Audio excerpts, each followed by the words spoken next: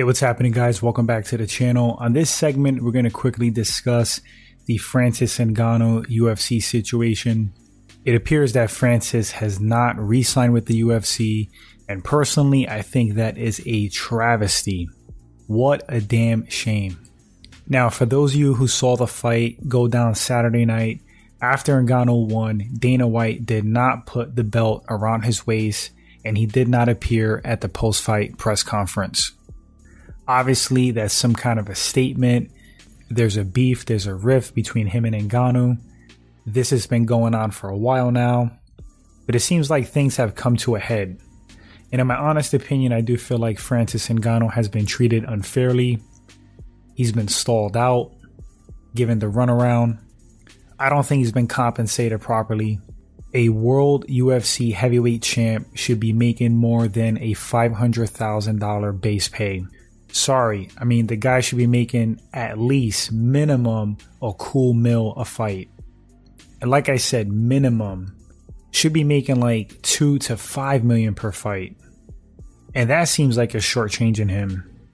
Now, I know these guys make money with other deals, certain aspects of their contract, pay-per-view cuts. There's always three sides to a story. So in this case, it's Ngannou's, it's Dana White's, and somewhere in the middle is the truth. But Francis doesn't strike me as a liar, doesn't strike me as a person that's not truthful. I honestly sympathize with him. I feel for him. Again, I think it's a damn shame that the UFC heavyweight champ of the world is possibly no longer with the promotion going forward. That's freaking insane to me. I think it would behoove the UFC to strike some kind of a deal with Francis, get some common ground, retain this man on the roster. You can't let your heavyweight champ just wander off. It's just such a bad look. It makes the UFC look bad. There have been a lot of fighters speaking out against the UFC over the years, over fighter pay, over treatment. As they say, where there's smoke, there's fire. But again, there's multiple sides to a story. Going back to Francis, man, the guy has the heart of a true warrior. Even if you think about some of his past fights where he didn't have the greatest performance, like the Stipe loss, he was grounded and pounded on most of that fight and never gave up. That man has been through hell and back in his personal life. He's got the heart of a lion, and it really does show in the cage. In this Ciryl Gane fight, he had significant knee injuries, and he never dropped out of the fight. Never dropped out, threw some braces on his knees, trucked forward. Of course, he was compromised in the fight. Not having knee stability has to affect your striking and explosiveness. He gave us a new look, a new dimension to his game. We saw Francis Ngannou turn into a wrestler grappler. Who would have thought? Who would have predicted that? It's honestly beautiful to see his evolution.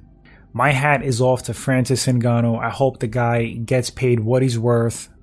I hope the horizon is bright for him. If he truly is done with the UFC, let him get a massive payday against Tyson Fury, win or lose. The man deserves it based on everything he's been through. Just seems like a sweetheart of a guy, stand-up individual. And people like that, fighters like that, you have to put on a pedestal. You have to praise them. He just exudes class, and he is a killer in the cage. Dana and the UFC, you guys got to smarten up. Hold on to this man. Pay him what he deserves. He should get the respect he demands. And that's pretty much all I have to say about the matter. You guys let me know in the comment section, what do you think about this situation with Francis Ngannou possibly being done with the UFC for good? It's pretty sad in my opinion. Would love to read your thoughts. If this is your first time at the channel and you enjoy the content, hit that subscribe button, like and share. It helps the channel grow. Appreciate that, guys. And until the next one, you all take care.